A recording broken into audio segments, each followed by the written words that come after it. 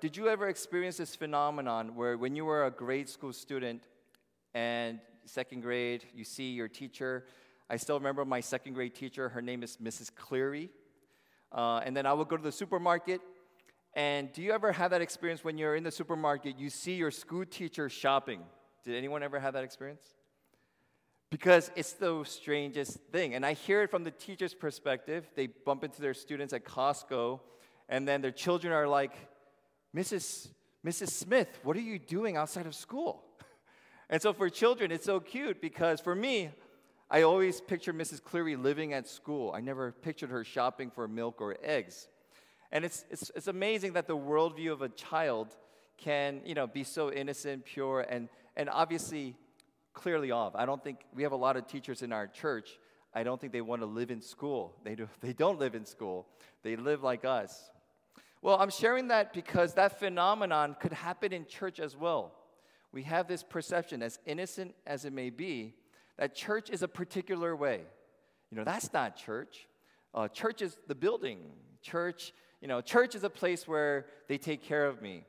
And so what we're doing here is realizing, as innocent as that worldview might have been, when Jesus calls us into his family and we are redeemed, that God is doing something bigger than just letting us go to a church building.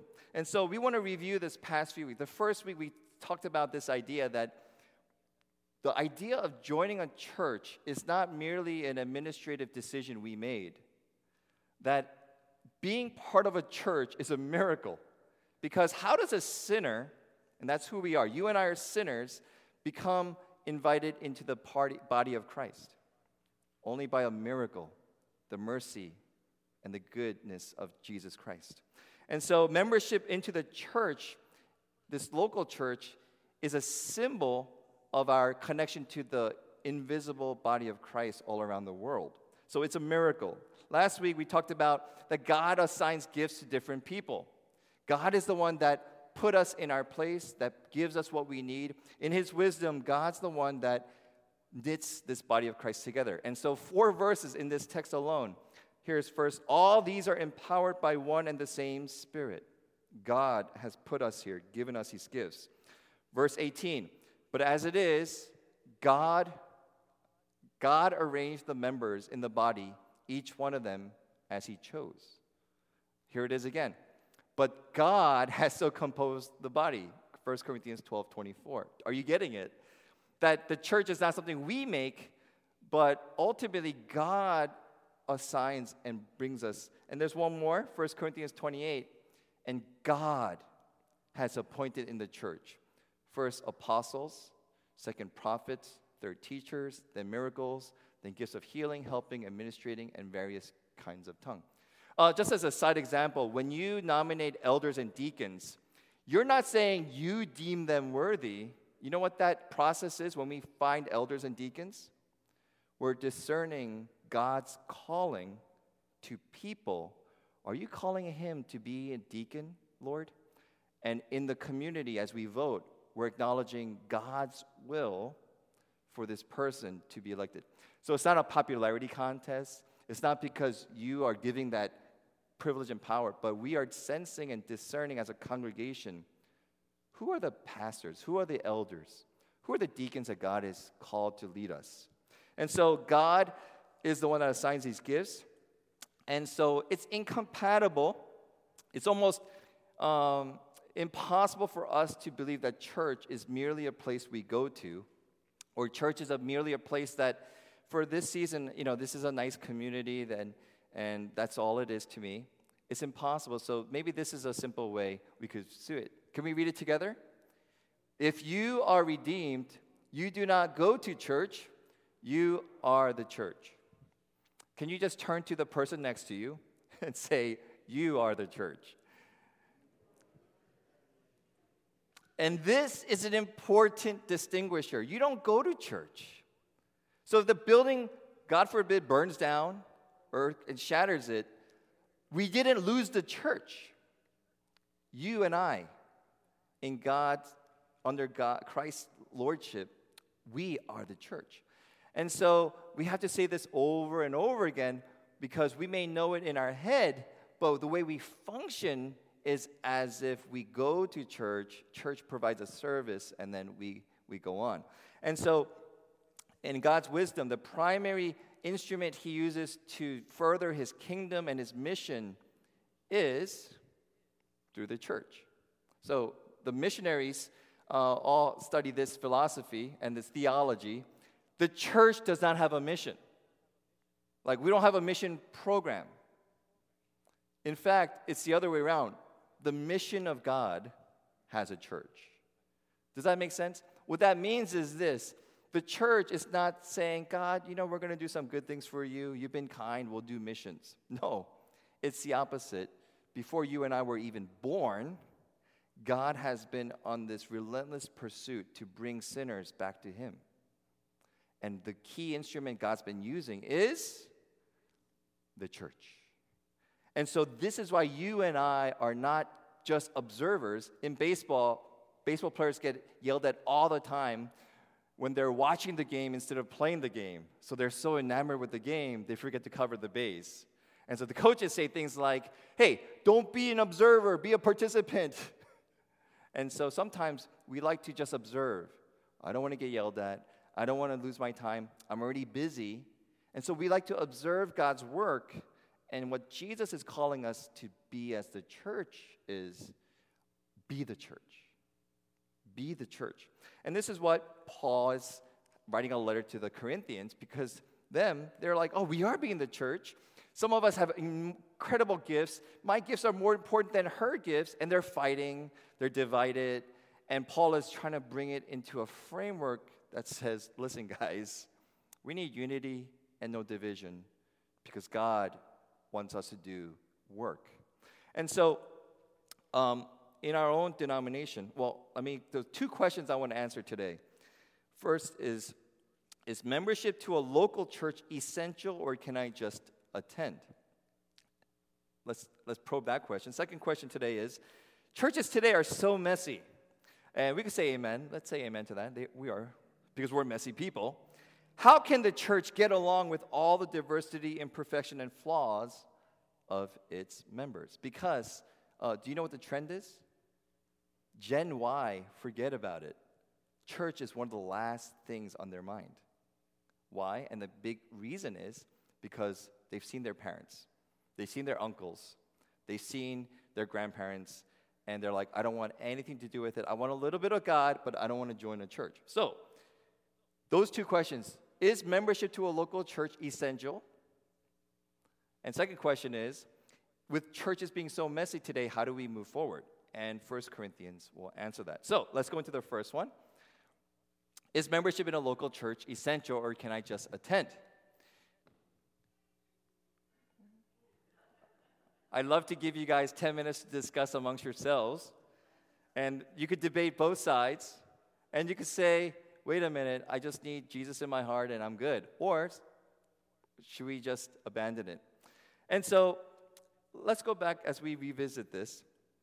Our denomination actually has 3 books in the Constitution. The number 1 book in the Constitution is the Bible. Okay, thank God. Second book is called the Book of Confessions, like Westminster Catechism, Helvetic, Second Helvetic, Heidelberg, and all these confessions that we built throughout the history of what we believe. The third book is called the Book of Order. How does our denomination church govern itself? And in the Book of Order, it actually talks about the meaning of membership. And it's a small print, so I'll read it for us. In G 1.0301, in Jesus Christ, God calls people to faith and to membership in the church, the body of Christ. Hey, we just talked about this. Baptism is the visible sign of that call and claim on a human life and of entrance into the membership of the church. So the way you join a church is through baptism, which is the visible display that Christ has captured this person. Even the baptism of children witnesses to the truth that God's love claims people before they are able to respond in faith. That's a very reformed view, that we're so wicked, if it wasn't for God's intervening, we won't be able to even choose God. Thus, the triune God incarnate in the life, death, and resurrection of Jesus Christ gives the church not only its mission, but also its understanding of membership. This is powerful. This is theology. This is 1 Corinthians 12. Who am I? Well, I just saw this nice building, and you guys have nice music, and you guys are friendly. And that's good. There's nothing wrong with that. We want to graduate, though, to a deeper understanding of what church is, which is, wow, through baptism, God claims me and invites me to serve with him for his mission. And so this G 1.0304, right after that, another section, the membership in the Church of Jesus Christ is, can we read this part together? A joy and a privilege. And meetings are not. I'll be honest. Meetings, they don't give me joy. But meetings are the expression and the activity of the members to function orderly. Instead of having somebody strong say, hey, we want to do this way, we have orderly meetings. It is also a commitment, a promise, a devotion, a covenanting together, a commitment to participate in Christ's mission. That part gets me the most. How do we do mission? Well, Bill Hockerson over here, he seems really friendly. Let's send him out to do mission, and we'll support him. Well, yeah. How about this? We partner together to the very end of our days until the Lord calls us home. Christ, may you fulfill your mission through us. Not a program, but through the way we live. Not just to see token symbol activities, but God, may this be an active congregation that sees people drawn to the Lord and live out. So a faithful member bears witness to God's love and grace and promises to be involved responsibly in the ministry of Christ's church.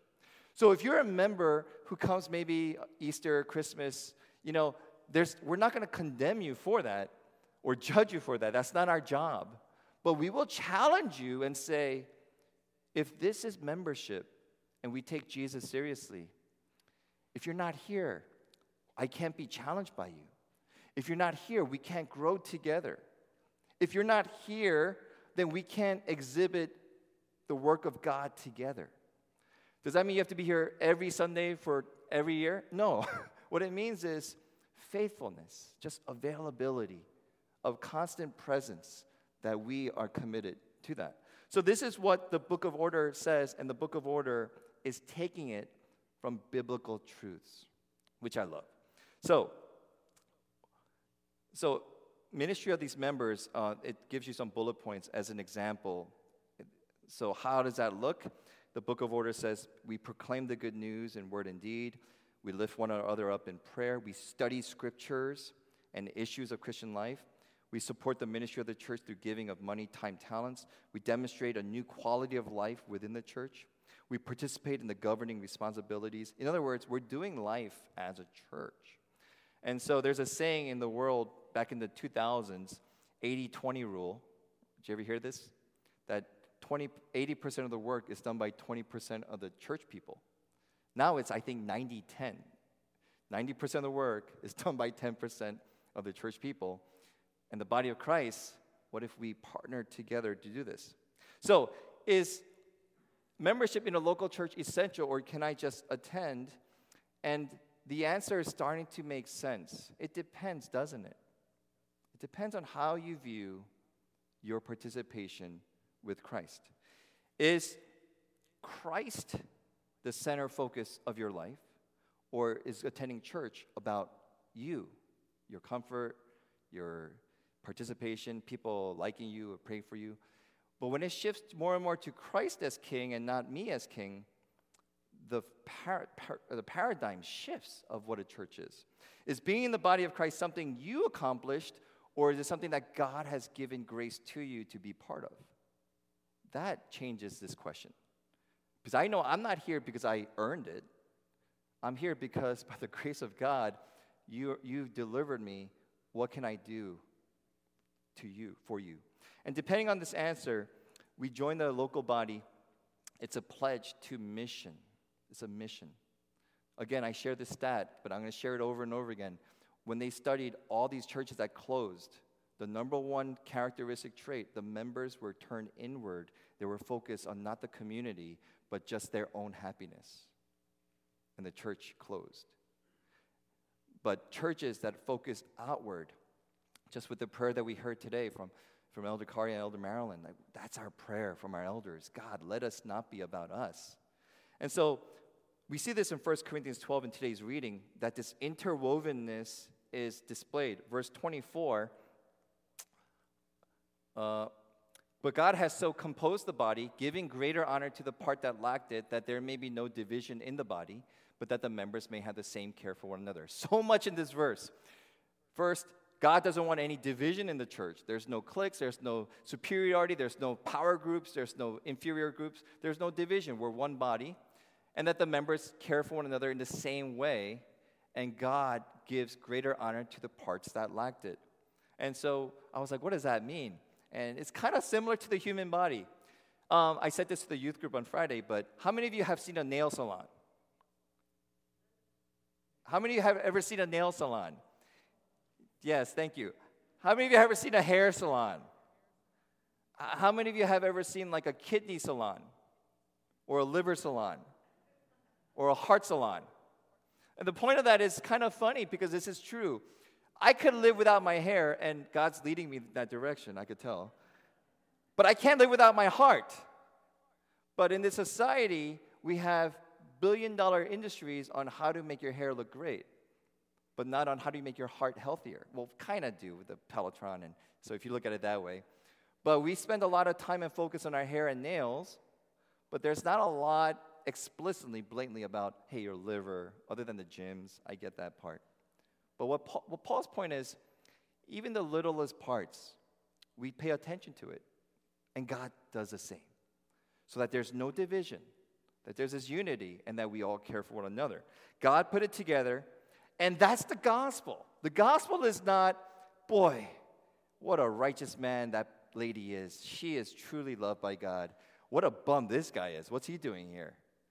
The gospel doesn't do that in the church. The gospel of Jesus Christ says, all of you were sinners, and your worth and value are immeasurable because Jesus Christ says, I have made it so, because I call you my own.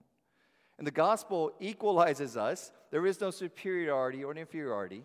There is no sense of like hostility towards one another, because in Jesus we find our worth. And so verse 26, Paul says, if one member suffers, all suffer together. This is a good indication that the church is a body. If one member is honored, all rejoice together. We are not competing against one another, friends. We are leaning on each other. And so one of the reasons why we need to be a member together is, will you covenant to share in my pain and in my joy as we live together, grow together, study God's word, and move to commit to Christ's mission together. And this is a whole topic for another reason, but the whole idea of like cohabitating, non-Christian sociologists say, not just Christians, that it does not do a long-term good in relationships because there's no devotion. You could bail out at any time. Whereas marriage, you bind them, you gruel with them, and you're willing to endure and overcome with them. And in churches, being a member allows us to say, not just have a membership administrative place, but hey, I'm committing myself to you to the very end because Christ has bound us together. So that is the answer of will we need to be members, or can I just participate? I think Paul is saying, and God is leading us to, let's be devoted members. Second question. Churches today are so messy. How can the church get along with all the diversity, imperfection, and flaws of its members? In our church, I'm just going to be honest, when our church was mostly senior citizens and elderly, I have to say it was actually a lot easier. Because the type of food, the type of music, you didn't have to guess. You know? Right? Yeah, people, I'm getting some hallelujahs and amens back there. As a church gets diverse, I will strive to not be a people pleaser and that kind of leadership always fails. But you do have to weave and guide. I don't know how Moses did it. I don't know. And I don't know how our session is going to continue doing it. They're the leadership. But it's hard. And so how do we have a not messy church with all this diversity of age groups and cultures? How? In fact, the answer is given in today's text. Verse 27, now you are the body of Christ, and individually members of it. And God has appointed in the church first apostles, second prophets, teachers, miracles, gifts of healing, help, administration, and various kinds of tongue. Are all apostles? Are all prophets? Are all teachers? Do all work miracles? Now listen to this. Do all possess gifts of healing? Do all speak with tongue? Do all interpret? Verse 31. Can we read this together? But earnestly desire the higher gifts, and I will show you a still more excellent way. Simply, you could have all the spiritual gifts that just blow people's mind. He says it doesn't matter in keeping you united. In fact, Corinthians, you're divided because you're so comparing one another with your gifts. Let me show you a more excellent way. Do you know what chapter comes after 1 Corinthians 12? 1 Corinthians 13. And what does he say in 1 Corinthians 13? If I speak in the tongues of men and angels, but have not love, I am a noisy gong or a clanging cymbal. I could be the best choir in America, but if I don't have love for God and for one of my people, it doesn't matter. And if I have prophetic powers and understand all mysteries and all knowledge, and if I have all faith so as to remove mountains, but have not love, I am nothing. If I give away all I have, you're generous. Well, you give a lot of donations. You do so much philanthropic work. Great. And if I deliver up my body to be burned, but have not love genuinely, genuine love, not just displays of actions that looks like, oh, he looks loving, but you really don't really care. It just, I don't know, you're doing something to look good. I gain nothing. So Paul is saying, listen, here's what matters. Your gifts don't matter. What keeps us together in the body when it's messy is, it sounds so simplistic, but what Paul is saying, it's love. And some of you are like, well, I know that, Pastor Jason, of course, love. But love overcomes a division in a divisive body by doing this. Love overcomes superiority complexes because genuine love will humble you. Is that not true? If you think you're a hotshot, but you genuinely love people, it humbles you. Love overcomes self-centeredness because if you're focused on yourself all the time, but you genuinely have true love, God becomes the center and other people become the center. You're not happy because you are self-centered. But genuinely loving people who aim to serve one another, they find happiness. Love overcomes inferiority complex. Those of you who say, I'm nothing, I stink, I have nothing to give, I'm worthless. Love overcomes that. You know why? Because you understand God's love for you was unconditional, and he calls you worthy. Love is in the Christ DNA and in the body of Christ. And so love is not just simply a sentiment. It is an actual sacrifice. In the society right now, I'm going to get a little bit edgy here. Not edgy, but a little bit touchy. There's this phrase, love is love. Love is love. It's like, hey, everyone, we should just love and honor everybody. The problem with that is not that it's championing love in the wrong way. I think it's not pushing it far enough. Because here's what the Bible defines love. God is love. And the love that God displays is this. True love makes oneself vulnerable. True love surrenders control, not claims it, not fights for it, but genuine love is quiet like a sheep led to slaughter. True love brings back the reality check that one person who's intoxicated with himself or herself, it just brings us back to our senses. And true love makes it impossible for us to settle for the status quo. So forget love is love. I want to say God is love. And when we look at the God who gave himself for us to die on the cross, gave up control and his authority so that sinners could be redeemed, that's the type of love that churches will fuse together and have unity. This is the good news of Jesus Christ. Amen? How does a church with messiness get together? the love of Jesus Christ displayed on the cross, dying to oneself and living for God. So are you second? No, not yet. And others. So we are third. So we should have bumper stickers that not only say, he is greater than I, or I am second. We should say, I am third. God comes first. And I will lift up my neighbors and their interests. This is what Paul writes in Philippians 2, 3, 4, and 5. And let me live in that zone. So, in conclusion of all this, is this. We are not a building. Church is a community. Even Acts chapter 7, Paul talks about church. God doesn't live in a house built by human hands. You know why? Because he lives in us. We embody Christ. Is God in Alaska? Absolutely. Is God in the Aboriginal tribes? He's already there. We just have to join him. But the church is not a building. And if we are the church, that's the proof that God's good news is in work, because we are messy. And how are we getting along? By his grace. And how do we hold together? In his love. And love is not a sentiment. It is a selflessness that lifts up others first. And it's even costly. But with our eyes fixed on Jesus Christ, love doesn't really cost that much at all, really, does it? Because we realize what a joy it is to love you as you love me, Lord. This is the body that Jesus Christ died for, created, and holds together. Amen.